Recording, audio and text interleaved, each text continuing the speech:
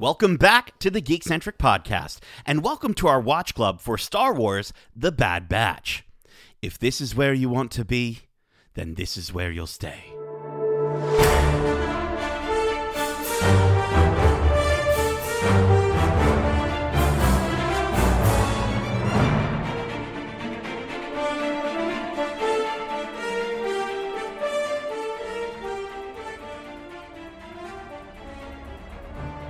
How's it going, troopers? And welcome back to Watch Club. My name is CT0831, but again, you can call me Hugs. And this is our Watch Club for Star Wars: The Bad Batch Episode 2, titled Cut and Run.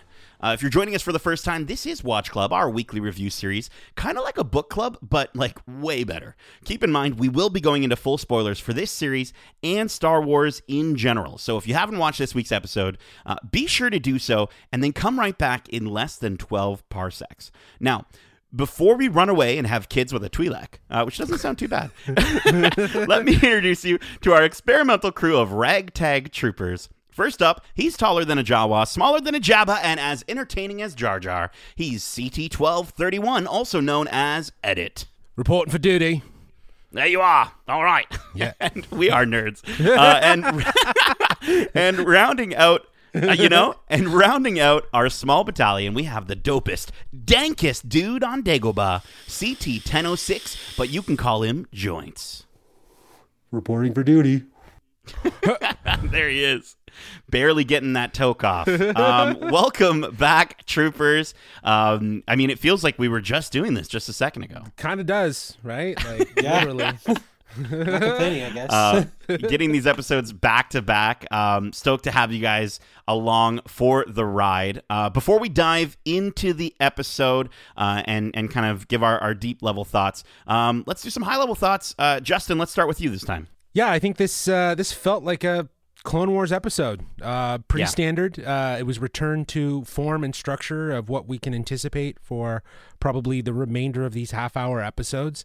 Or at least most of them, I think. Most of them, I guess. But I think that, like the one thing I've always enjoyed about the format of, when they started finding their grounds in season 2 and moving forward, even into Rebels, is that they had like these chunks of a season where it's like 4 or 5 episodes were very narrative based, like they focused on something. And then they had filler episodes.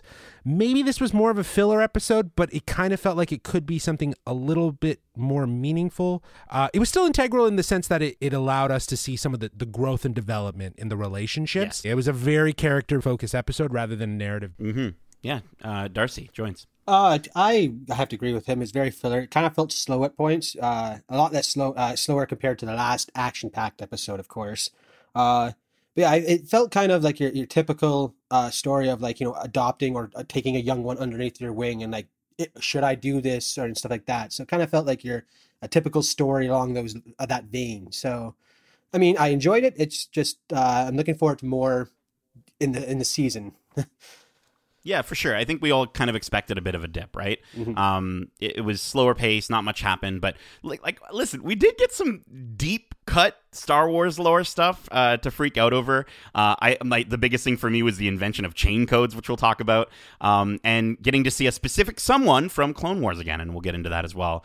It was short and sweet, and I think it focused mostly on Hunter and Omega. And I'm okay with that.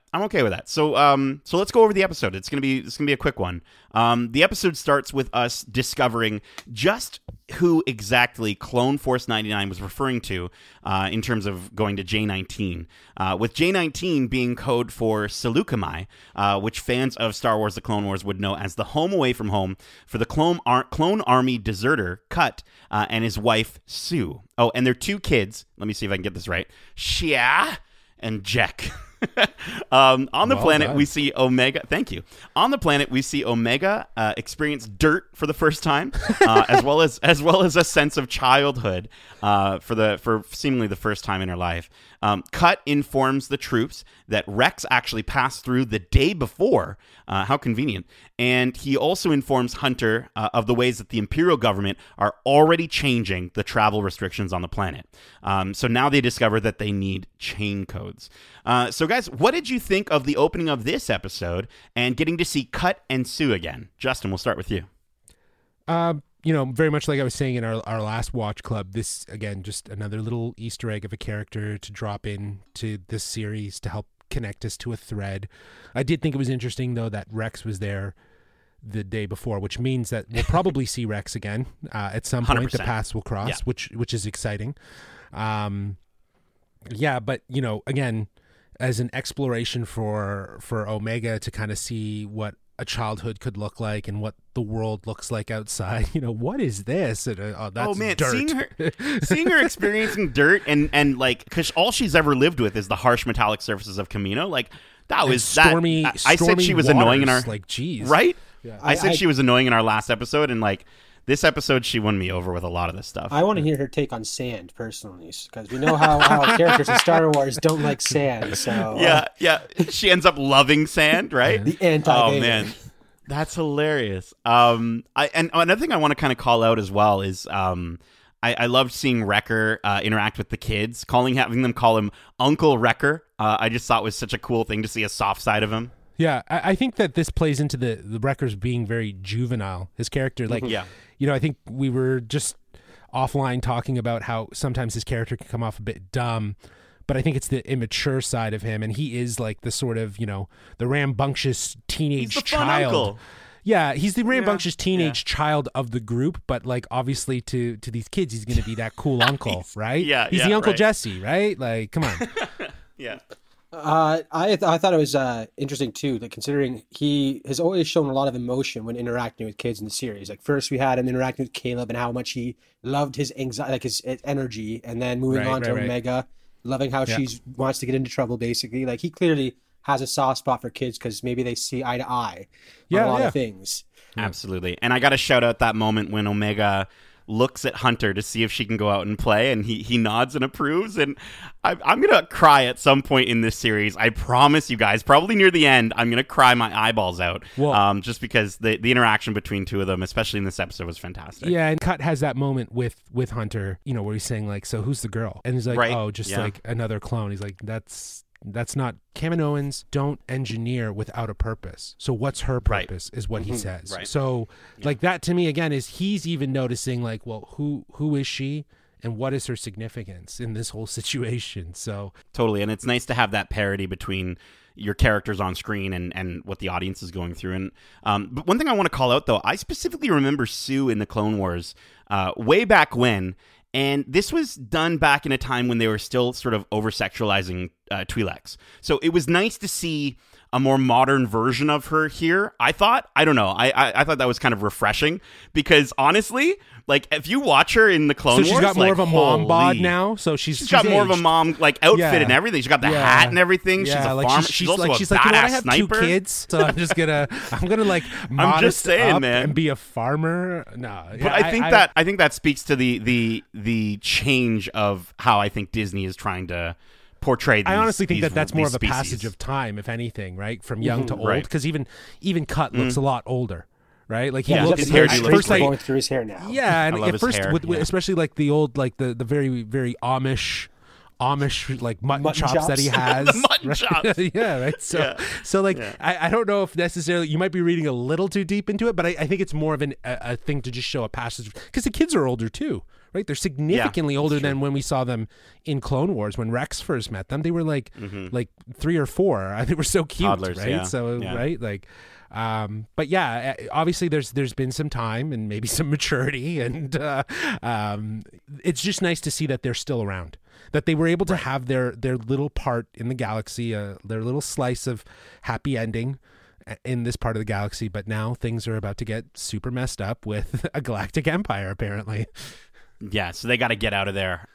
Just really quickly, as a classic Star Wars fan, it was cool to witness the invention of chain codes. I know that's like super nerdy, but I just thought it was a cool moment. And honestly, those are the moments that I love from these expanded lore series, right? Just those little tiny things. In our last Watch Club episode, Darcy, you had this fantastic idea that the inhibitor chips is what might be causing stormtroopers to shoot poorly. Yeah. So I love that if they can find ways to sort of bring in those really tiny details, it's exciting for big nerds like us, or are geeks like us. So Yeah. Well, very I thought cool. it was interesting too, just talking about how they're tagging all the ships and stuff like that. It also makes me think of the Mandalorian, about how his ship was a pre-Empire Imperial era, so it doesn't have a transponder. It So doesn't have. the Empire is all about keeping track of everything in its borders, basically. So it's neat to see the origin of that, like you're saying, like where it all started, basically. Very cool. So guys, then we get back to the farm. Omega has a very scary encounter with a Nexu, and Hunter recognizes that maybe he isn't the best person to take care of Omega, seeing how well Cut handles the situation afterwards. He decides to ask Cut and Sue to take care of Omega and to take her off planet. Tech and Echo devise a plan to retrieve the data and chain codes needed to help Cut and his family escape, and they decide to call in their ship as abandoned, so that it'll get impounded, bringing them closer to the facility where the information they need is. Now, there's only one big problem. Omega is aboard the ship when they get abducted. So, once they arrive, Echo manages to get the discs. Tech programs them, and then they both get caught up in a battle with some regs. Omega sees this opportunity and flees with the chain codes, and then gets back to Hunter, Cut, and his family. She hands over 5 chips, and Hunter tells her she needs to go with Cut. After a very longing look goodbye and some tears, Omega runs away from Sue and the family back to Clone Force 99, where they barely make it back onto their ship, and they escape. Omega reflects on her actions, and Hunter feels the same way. He tells her, if this is where you want to be, then this is where you'll stay. So that's basically the entire episode there. Obviously, this episode is focused mostly on Hunter and him learning how to treat Omega. What did you think of the theming of sort of family and parenting in this episode? I got a lot of 3 Men and a Baby vibes and Full House type thing too, where you got a bunch of guys who have no idea how to raise a kid, and then they're again feeling inferior or not worthy to raise them correctly or whatever. I thought it was cool though that it seemed like Cut and Sue almost knew where Omega wanted to be. As soon as she found out that Hunter wanted her to go with them, she had that reluctance about her that they picked up on clearly and let her go back to them. That was nice. I thought it was, again, that this scene also reflects the clone troopers and how bad their shots have gotten suddenly. Yeah. In that unarmed even in close Wrecker, range. unarmed Wrecker was able to hold his own against like 4 or 5 of them. Like, I don't really get where their combat superiority has gone. I'm on your theory. Weeks. I'm on your theory, man. Your theory's right, James. Everything you have said about, like, just that statement of their inhibitor chips causing them to be a more horrible shooter, and like that being almost a side effect that they never even knew about, is that they're just they suck at shooting. Like, come on, like, you know what I mean? Like, It's their really quick funny. thinking. Their quick thinking they all experienced or exhibited was clearly from their bounty hunter genes. That's why they were so exceptional. And when you start suppressing those genes or those actions, I feel like that's going to affect your combat ability at some point. Darcy, at this point, if it's not true, I'm just taking it as word. No, like if it's not true, we're going to tell canon. Lucasfilm it is true, because they No, need to guys, be. this is the way it needs to be. Yeah, this is the way. Yeah. I thought I don't know. I also want to just quickly mention, like, to see the battle-hardened war hero of Hunter and to see his softer side. I think he sees Omega kind of as his chance at something more than the war that he's been fighting for his entire life, right? Like, I think he believes he would have no purpose outside of the war, so he senses that it's ending, and he knows that she can be the purpose for him. It's all very, very sweet. I just want to quickly shout out Wrecker one more time, though. When he's on the ship and he's lifting the gonk droid, was freaking awesome. You see its Just little curling. feet wiggling in the air, and it's just gonk, gonk, gonk. Like, it's obviously stressed out. And did I pre-order the Lego set that includes that gonk droid? Absolutely. As did I. Awesome. Let's go. Awesome.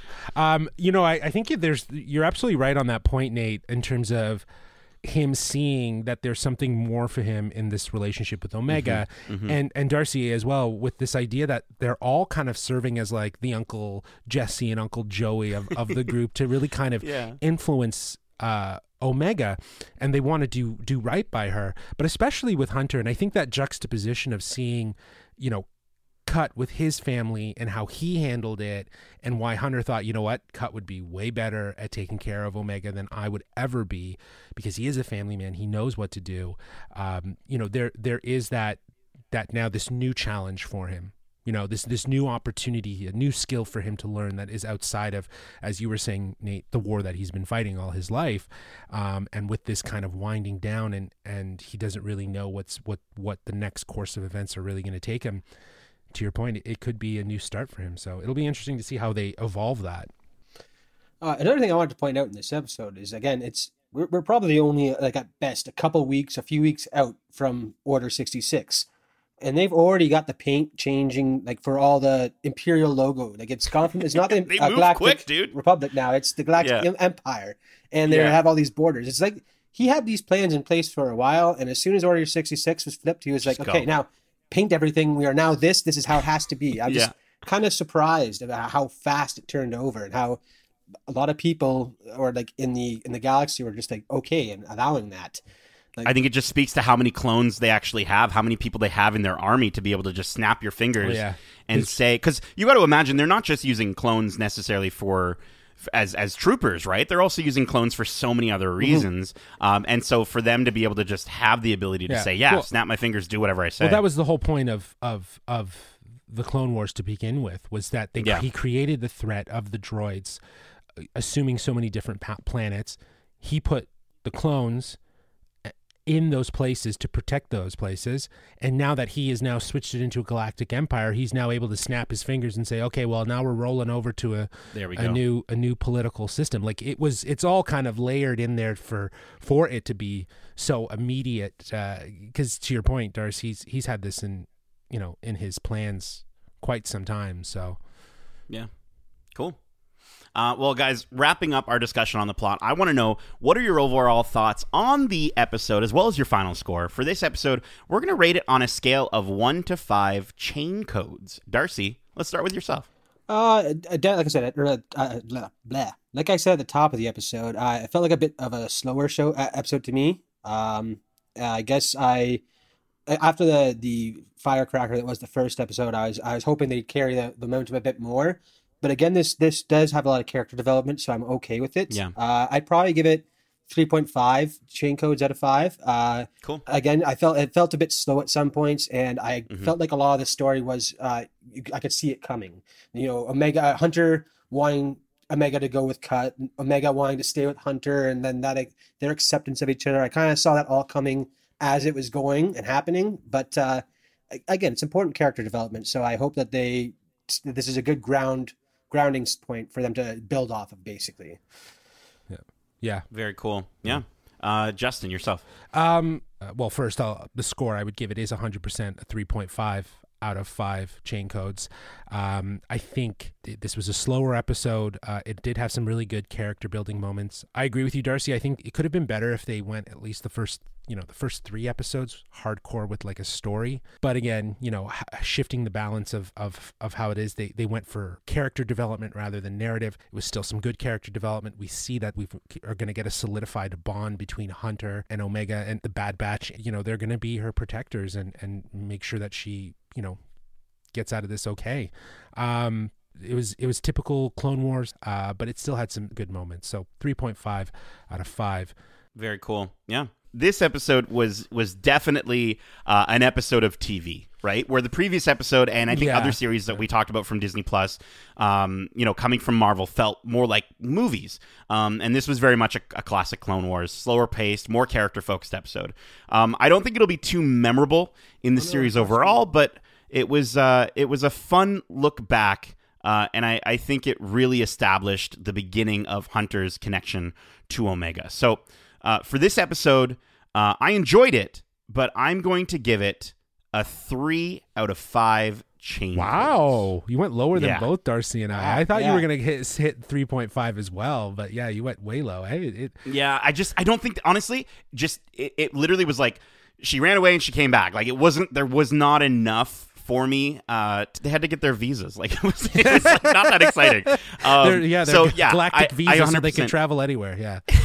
I 100% agree with you, Justin, that I really do hope that we do get similar to what we had in Clone Wars, where we get sort of overarching plots and then maybe a few filler episodes like this. So if this was a filler, that means we get 4 episodes of plot going forward. I think that'll be quite all right with me. Again, I'm just happy to see more Star Wars Weekly. Well, how many episodes are there? I think they're saying 16, right? 16 in total. So this is the second episode. So we've got what?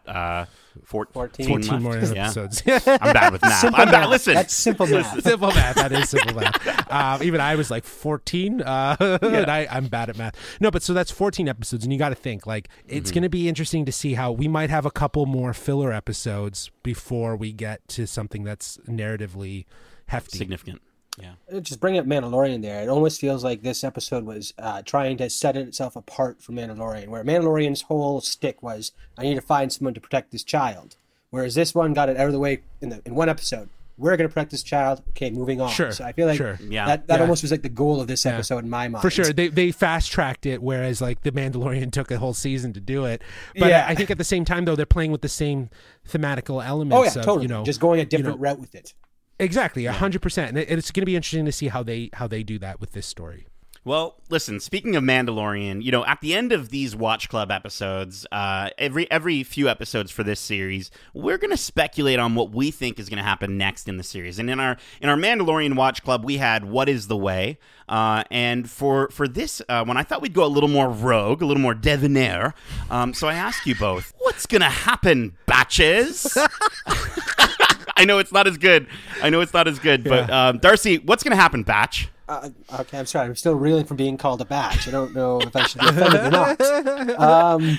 You're a bad batch. Well, I think clearly with the Rex name drop and him being so close to them, I wouldn't be surprised if they track him down because they know him already, and if he's come to them, he clearly is has avoided the effects of the chip, at least as far as they know. So I could see them having some reason to track him down. Outside of that, I think we got introduced to that admiral or member of the Navy that we haven't seen before, and I have a feeling that he's going to be the Moff Gideon of the Bad Batch, trying to track them down after he interacts with them, because obviously the Bad Batch is going to go around sticking their fingers where they shouldn't. So interesting. Well, so you think the admiral that was in that projection that was talking about the chain codes and what they're going to be used for, right?